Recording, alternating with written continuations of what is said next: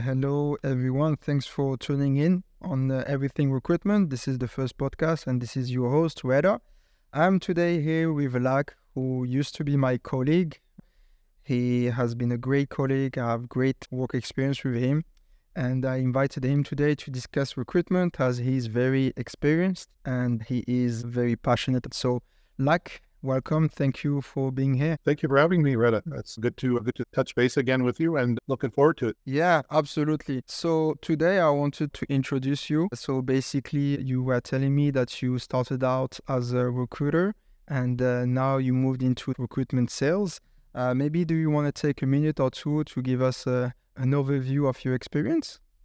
Sure.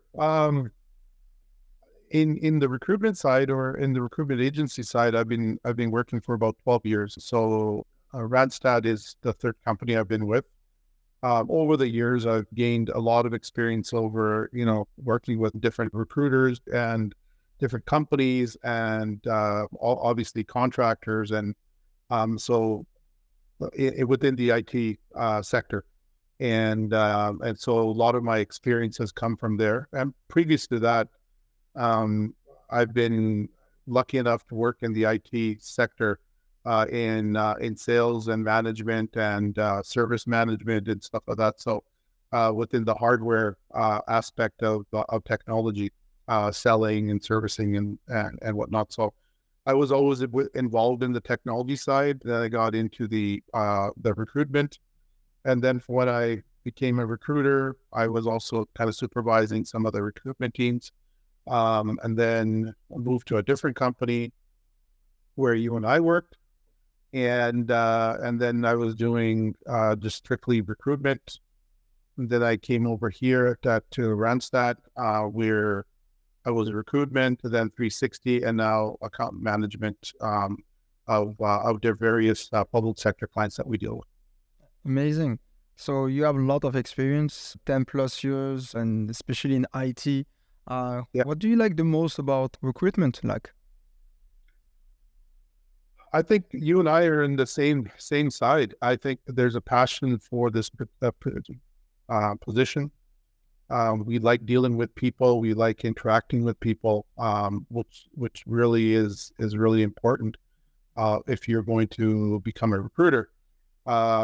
You build relationships. That's a big thing for me, and I think you and I, like I said, we talked before. We are very passionate about that. Building relationships is very important, and we get to do that as a recruiter. And working in this industry, we do that on an everyday basis. And some of our relationships have been going on for decade now, over a decade now. So now this is what I really enjoy. I really enjoy the recruitment side. I enjoy helping people find the next contract or the next permanent position or whatever, but I actually enjoy working on it.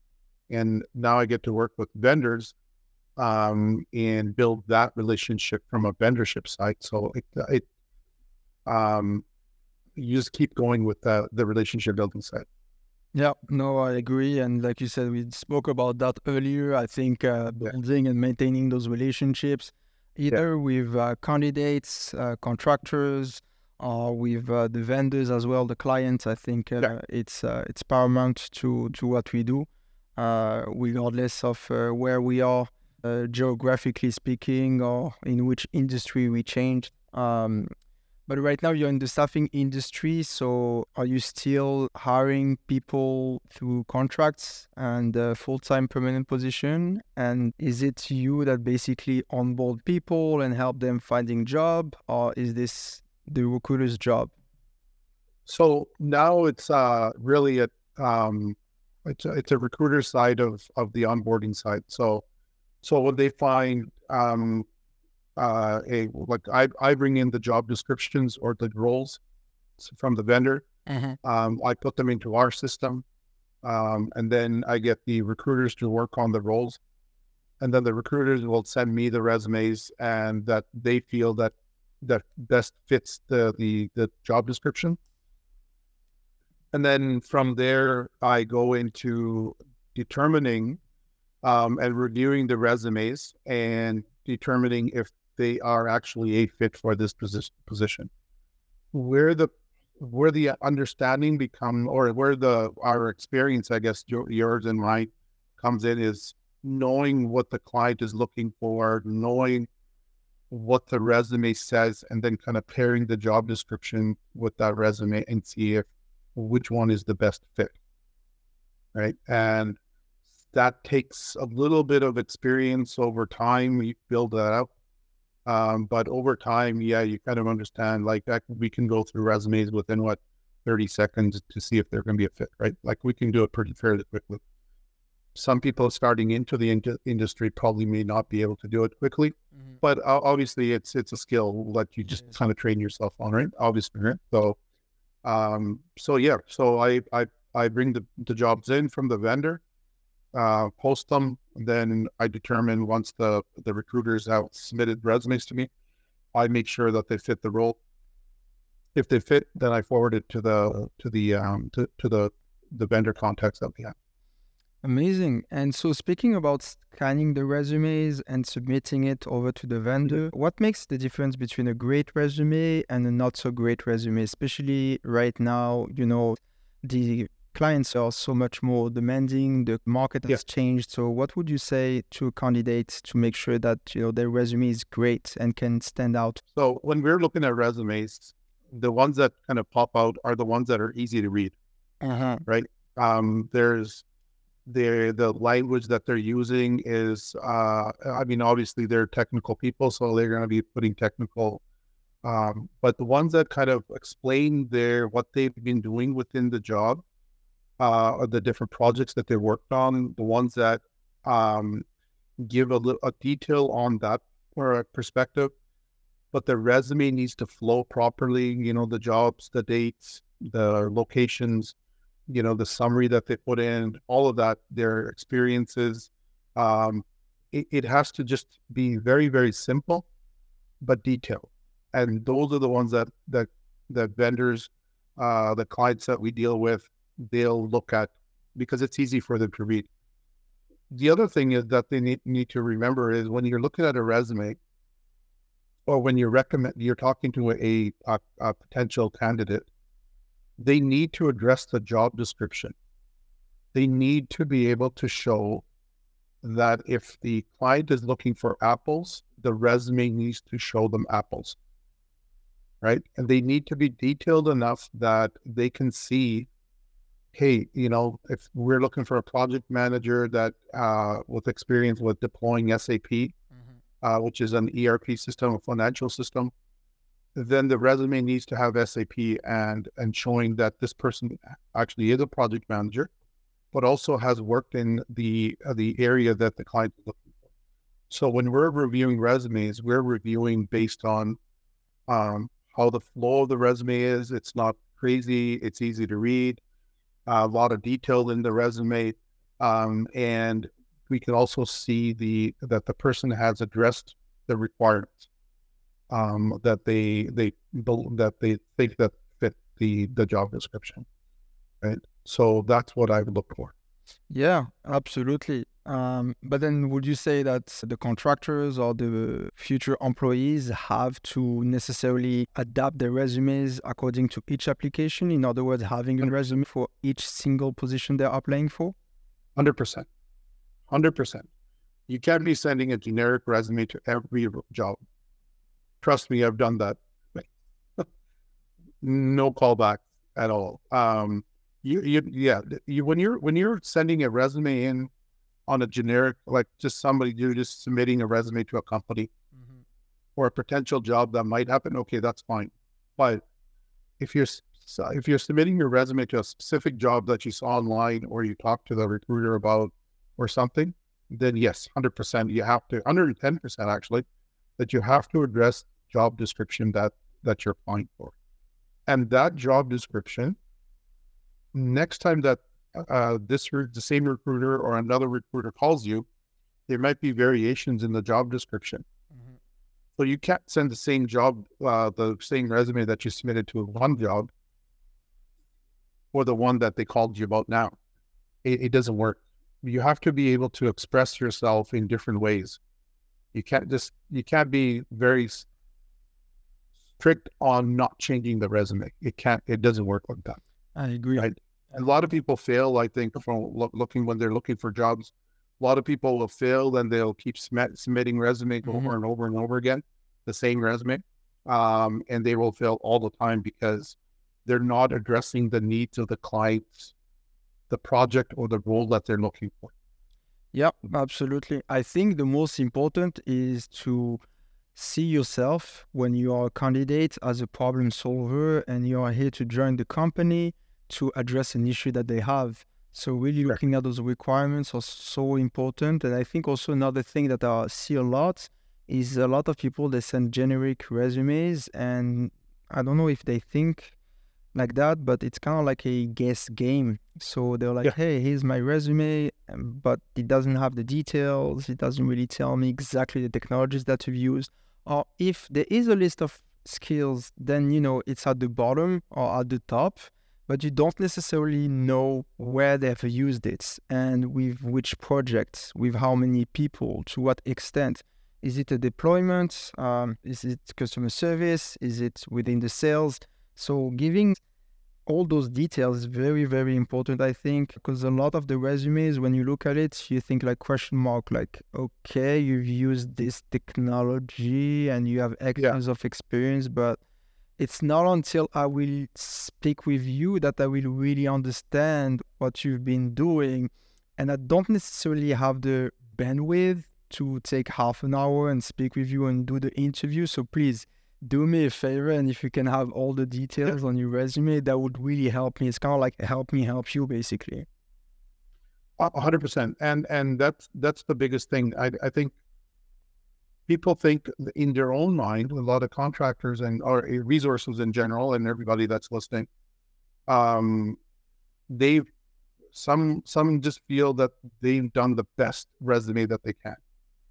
And that's not the case. There's always better resumes and better ways of doing something. So they need to keep, abreast of all of the new things people are adding to the resume or new, whatever they're working on, keep it updated, all that stuff. They need to be able to. Like, one of the things is that, like if you're sending a resume over and over again and you're not getting a callback, and it's the same resume, then there's an issue with it, right? Like there's something wrong with it. So you have to be cognizant about that. But, like a lot of clients, you have to think that a vendor, like for example, I have one client, one of my colleagues has a client, and they have 9 or 10 vendors, right? So 9 or 10 vendors, one client that has 9 or 10 vendors, right? So 9 or 10 vendors, each one submits, say, 3 resumes, right? And that's because they've given us a limit. There's clients out there that'll just keep submitting your resume, whatever they can get. You might have a couple hundred resumes sitting there. So if your resume doesn't speak to the job that you're applying for, there's 300-400 resumes sitting in a pile in an email. I shouldn't even say pile anymore, but in an email. Which one are they going to go look at? The ones that fit the role or the ones that are not fitting the role? So they'll have plenty to choose from. Absolutely. So why not take the extra time, the 10, 15 minutes or the hour or whatever, before you submit the resume and actually address the role? Yeah, and sometimes it's even more than 10 vendors. Some clients, it's 20 or 30. Sometimes when you're on vendor calls basically, it's when you, the supplier, Randstad or any other company, you're there and you're talking with the client, basically. Sometimes you're like 25, 30 vendors, and they submit each 5 or 10 resumes. So hundreds of resumes are being sent out, and basically you have to differentiate yourself. It's really important. Right. And let me flip that around then too. Yeah. So if I have a vendor that has, I have a client that has, I keep using vendor and client. I have a client that has 4 vendors, 4 different recruitment companies. We're only allowed to send 3 resumes to them. So that's 4 times 3 is 12. So the max that they will look at is 12 resumes. max. So if I have my recruiters working on it and they submit, each of the recruiters submits like maybe 5, 10 resumes to me, I will pick top 3. So anybody that doesn't fit the role, like they may be the best resumes that I could find, Yeah. that my recruiters can find, I have to choose the top 3. Yeah. So if you're not addressing everything in that resume or in the job description, then I'm not going to forward it over to the client. So think from that point of view. If you think from that point of view, that I have to whittle down from, maybe 5, 10 resumes that submissions that I get into 3 submissions. And there's one bank that we deal with, and they only allow for 2 resumes per. So it even goes even further down, right? So I have to pick 2. Top quality over quantity. And I think, for the resume, I think people, they just need to understand that the resume is just there to get them the interview. That's it. That's it. Don't overthink. It's all about the resume is there to get you the interview. So, like, how about LinkedIn? A lot of people, they ask me, hey, Reda, I have a LinkedIn profile. I've put a few things, but how should it be different from my resume? And what stuff should I put and what stuff should I not put? What would you say about this question? So LinkedIn is really important now. And I think it's becoming more prevalent now in this industry than it ever was. That's because a lot of the public sector, a lot of the larger companies, they are actually using it as a job posting site now, right? So, and they'll actively go and look for you. Like I get a lot of, recruitment companies reaching out to me all the time, and so your profile needs to be fresh, right? And you need to the type of picture you use, for example. I mean, you're going to put it's a professional site. Are you going to put a picture of you going fishing, for example? I've seen that. We've all seen that.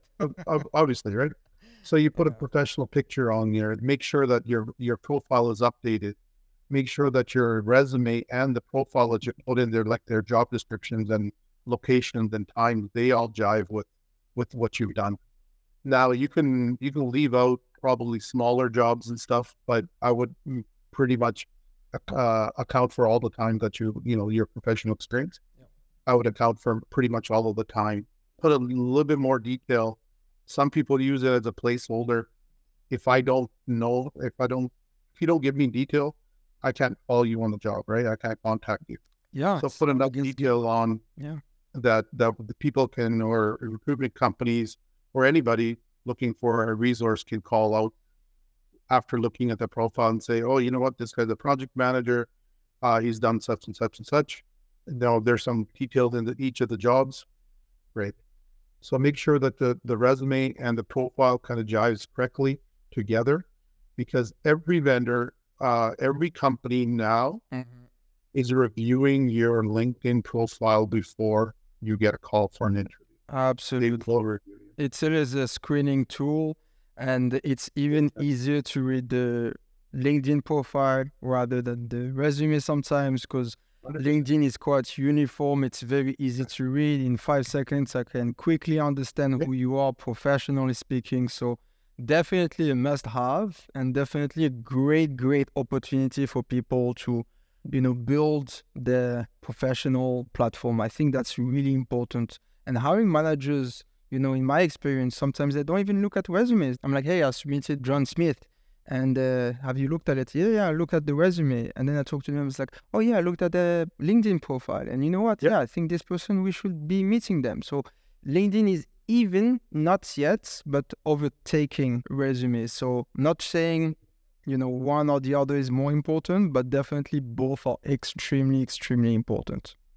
They will, so a lot of companies now will even look at what type of comments you're making. Yeah.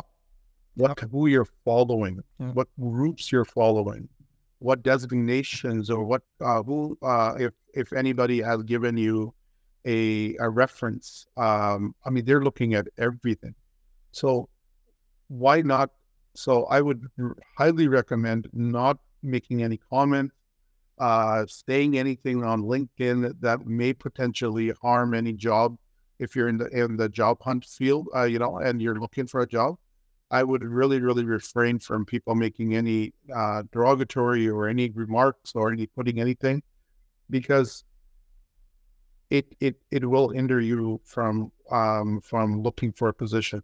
The other thing is that when you have a LinkedIn profile, it gives you a little bit of um, almost like a professional profile, saying that you actually exist, that it's not a fake profile, or it's not a fake resume that we just caught, because we get tons of resumes from people that don't have a LinkedIn profile. We pretty much put them aside, and to be determined later, right, type of thing, because they don't have a profile on LinkedIn. So we think that, mentally you kind of just think, hey, okay, you know what? In this day and age, nobody has a LinkedIn profile. Impossible. They may be fake. And it happened. You heard about the stories for vendors and clients. They hired like 5 business analysts. None of them were actually qualified to do the job. They just had very generic names, and they were able to get around the interview process, got the job, but after a week, they noticed this person doesn't know anything. So yes, very important. There are lots of fake profiles as well.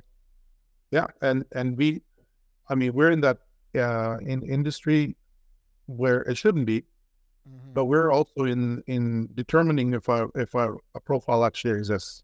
Yeah. Yeah. Like, unfortunately, that's just the way it is right now. But we're in that industry where we're trying to determine if the person is actually real or not.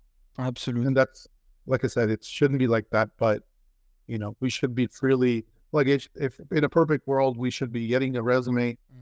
They fit the role, you submit them to the client, and they get a job. Great, everybody's happy. But unfortunately, we spend a lot of time trying to determine if the the profile is actually real, or it's too good to be true. Right. So speaking of which, do you ask your recruiters to go through background checks? I mean, do you ask the recruiters to ask the vendor to make background checks, or to ask for references?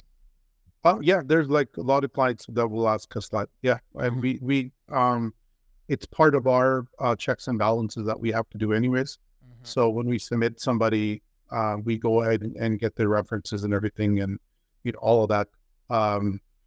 Some clients will require, depending on the job that they're going to be, or the industry that they're working in. A lot of municipalities or government will require like a background check or something. So we'll run a background check if the client requires. But we will do reference checks and make sure those are on file, so that we know this person actually exists, and that somebody has said some good things about them. Yeah, yeah. And references are really kind of weird, because when you start talking to them, they may be a good reference for the candidate when they sent them over, but when we actually start talking to them, they actually open up a little bit more, and what the candidate thought was a good reference is almost might not even give that good a good reference for them, because they don't want to be associated, like a lot of references feel that that their name might go into the industry, where they're just giving good references for everybody, right? Like they just don't feel that they just don't feel that it's good for them from a professional point of view to be giving references, and just because they know the person, to just give a good reference, right? So they really have to. When you're working in a company, you really need to have done good work for somebody to give you a good reference. So be cognizant that people need to be cognizant about that too. So. For sure. And also make sure that the reference is correct and accurate, because, you might just give your friend's name and tell them, hey, give me a great reference. 100%. Yeah. We also check that out. See, that's the thing. Like, it's come to that point where we have to even vet the reference name. So if you're saying this guy's a director of so and so, and he was my boss or supervisor, then you look online and you find them, and then that person was just a colleague, right? They're just a business, like, for example, I'm using project management as an example, and and the reference they got was like a director of so and so, and all of a sudden you look online, you find them, and they're just a business analyst that worked underneath the project manager.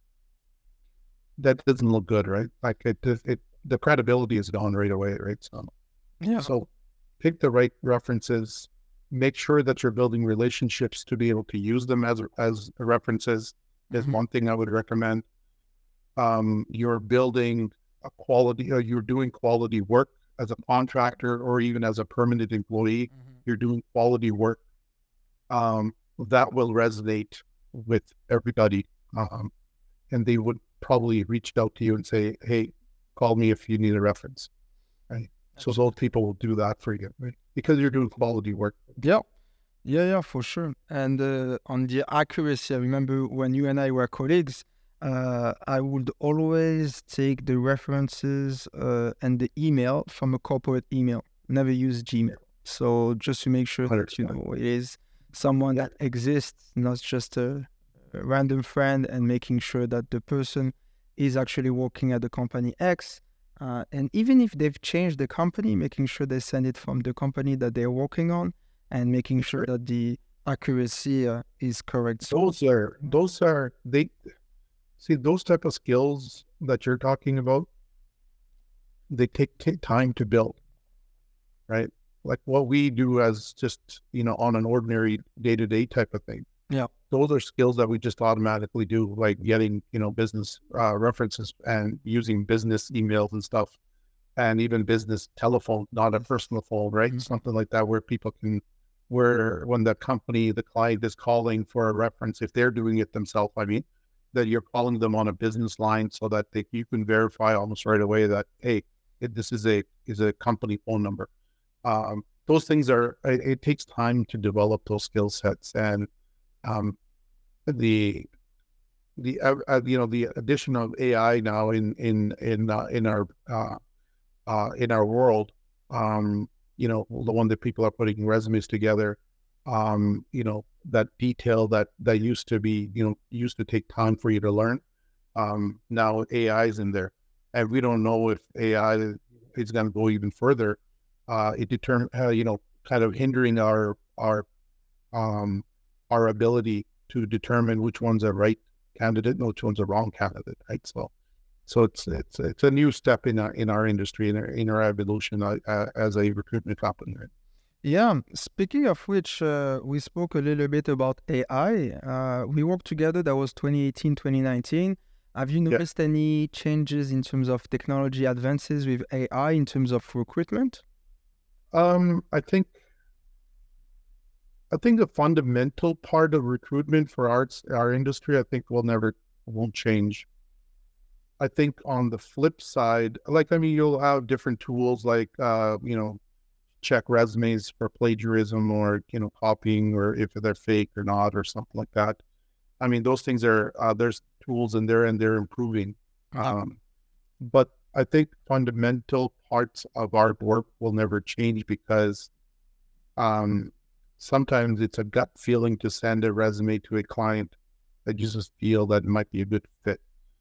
AI, I don't know how much that improvement will happen, right? Like, I don't know how much improvement the AI and any AI tool will give us. But there's like ChatGPT and all these other ones out there that help people put resumes together or cover letters together or something, that they may not have a good handle on the communication side, like a written. And all of a sudden now they're using AI to write their resumes and their cover letters. All of a sudden the cover letter looks perfect, the resume looks perfect, then you start talking to them. And all of a sudden, the bottom falls out, right? Because now there's, you're almost looking at two different profiles, the person that you're talking to and the resume. It doesn't make sense. Yeah. I would always remember a few months ago, I had a candidate, and basically he would communicate through emails, like, very regularly, Yeah. generic emails, but fine, like sometimes he would even like email like, okay, I'm available, dot send.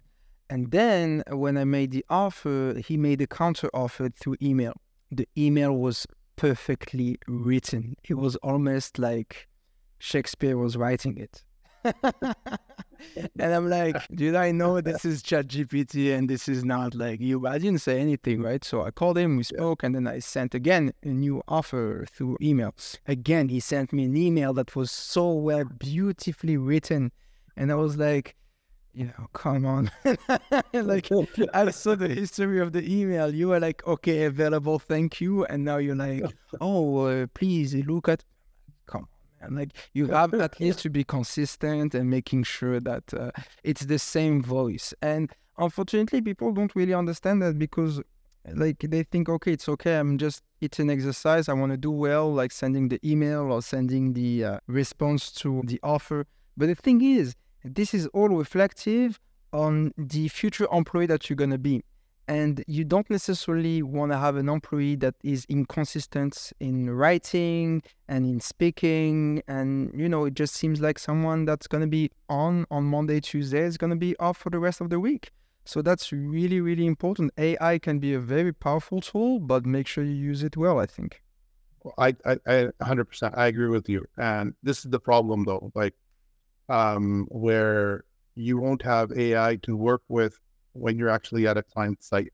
Mm-hmm. And when you're talking to them and you're working for them, and when you're obviously talking in meetings, and you won't have AI to kind of spruce up or fix up any mistakes that you have. A lot of our work in technology is a lot of documentation and writing and reports and Yes. and updating your the company that you're working for. And if you're looking for AI to kind of help you, then you're kind of you're going to be without a job, because what you submitted initially when they hired you to what you're submitting for reports and your vocabulary and how you're doing your, like, spelling mistakes and sentence structure and all of this stuff, you'll catch up. So AI is really good to a certain degree.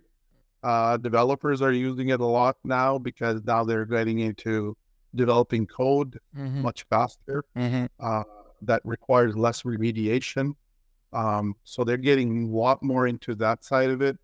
I think the non-development or non-technical type of roles, like project management, business analysis, those type of architect, those type of roles, won't be able to utilize AI to a certain degree, but developers for sure, developing software, definitely.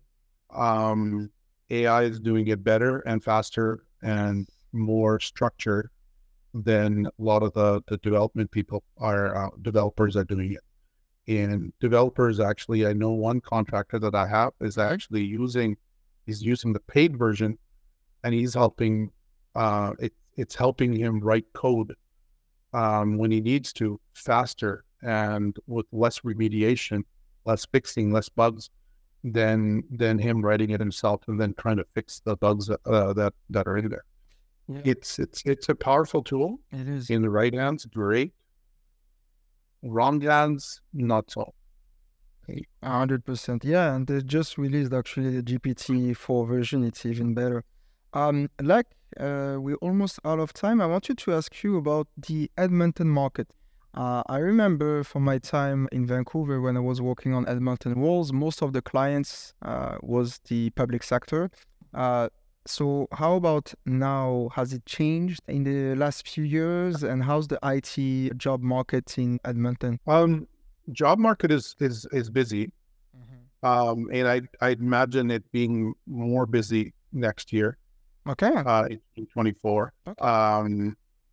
Again, my main area of business that I deal with clients are in the public sector area.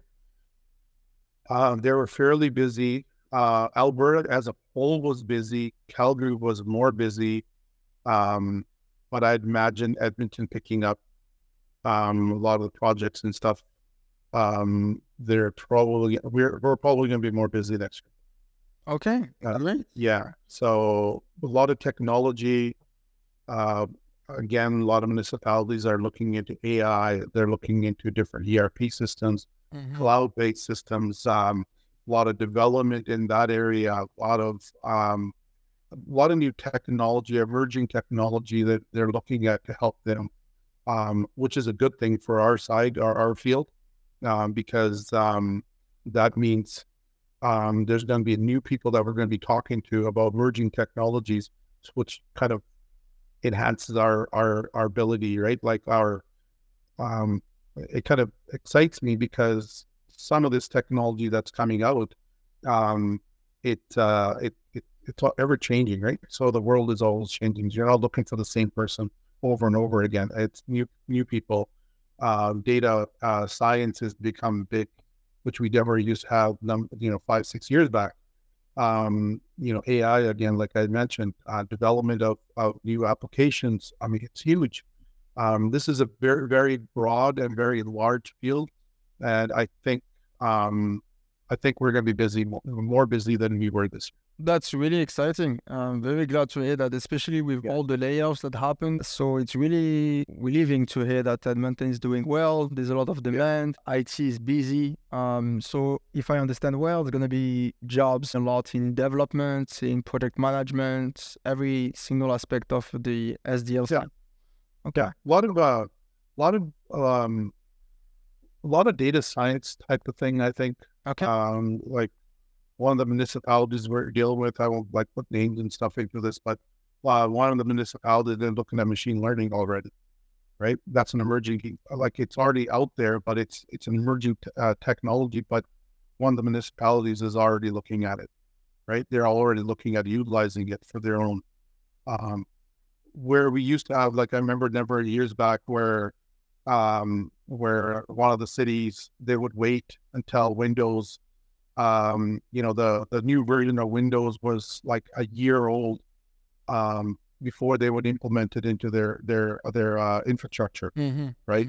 And now, I mean, municipalities are right. Like, as soon as it's released, they're starting to look at like bringing it in, or start to test it so that they're ready for the upgrade.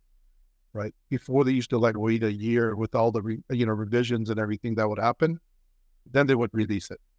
Now it's like really quick. Everything's happening quick. Everything is getting agile. Oh yeah, man.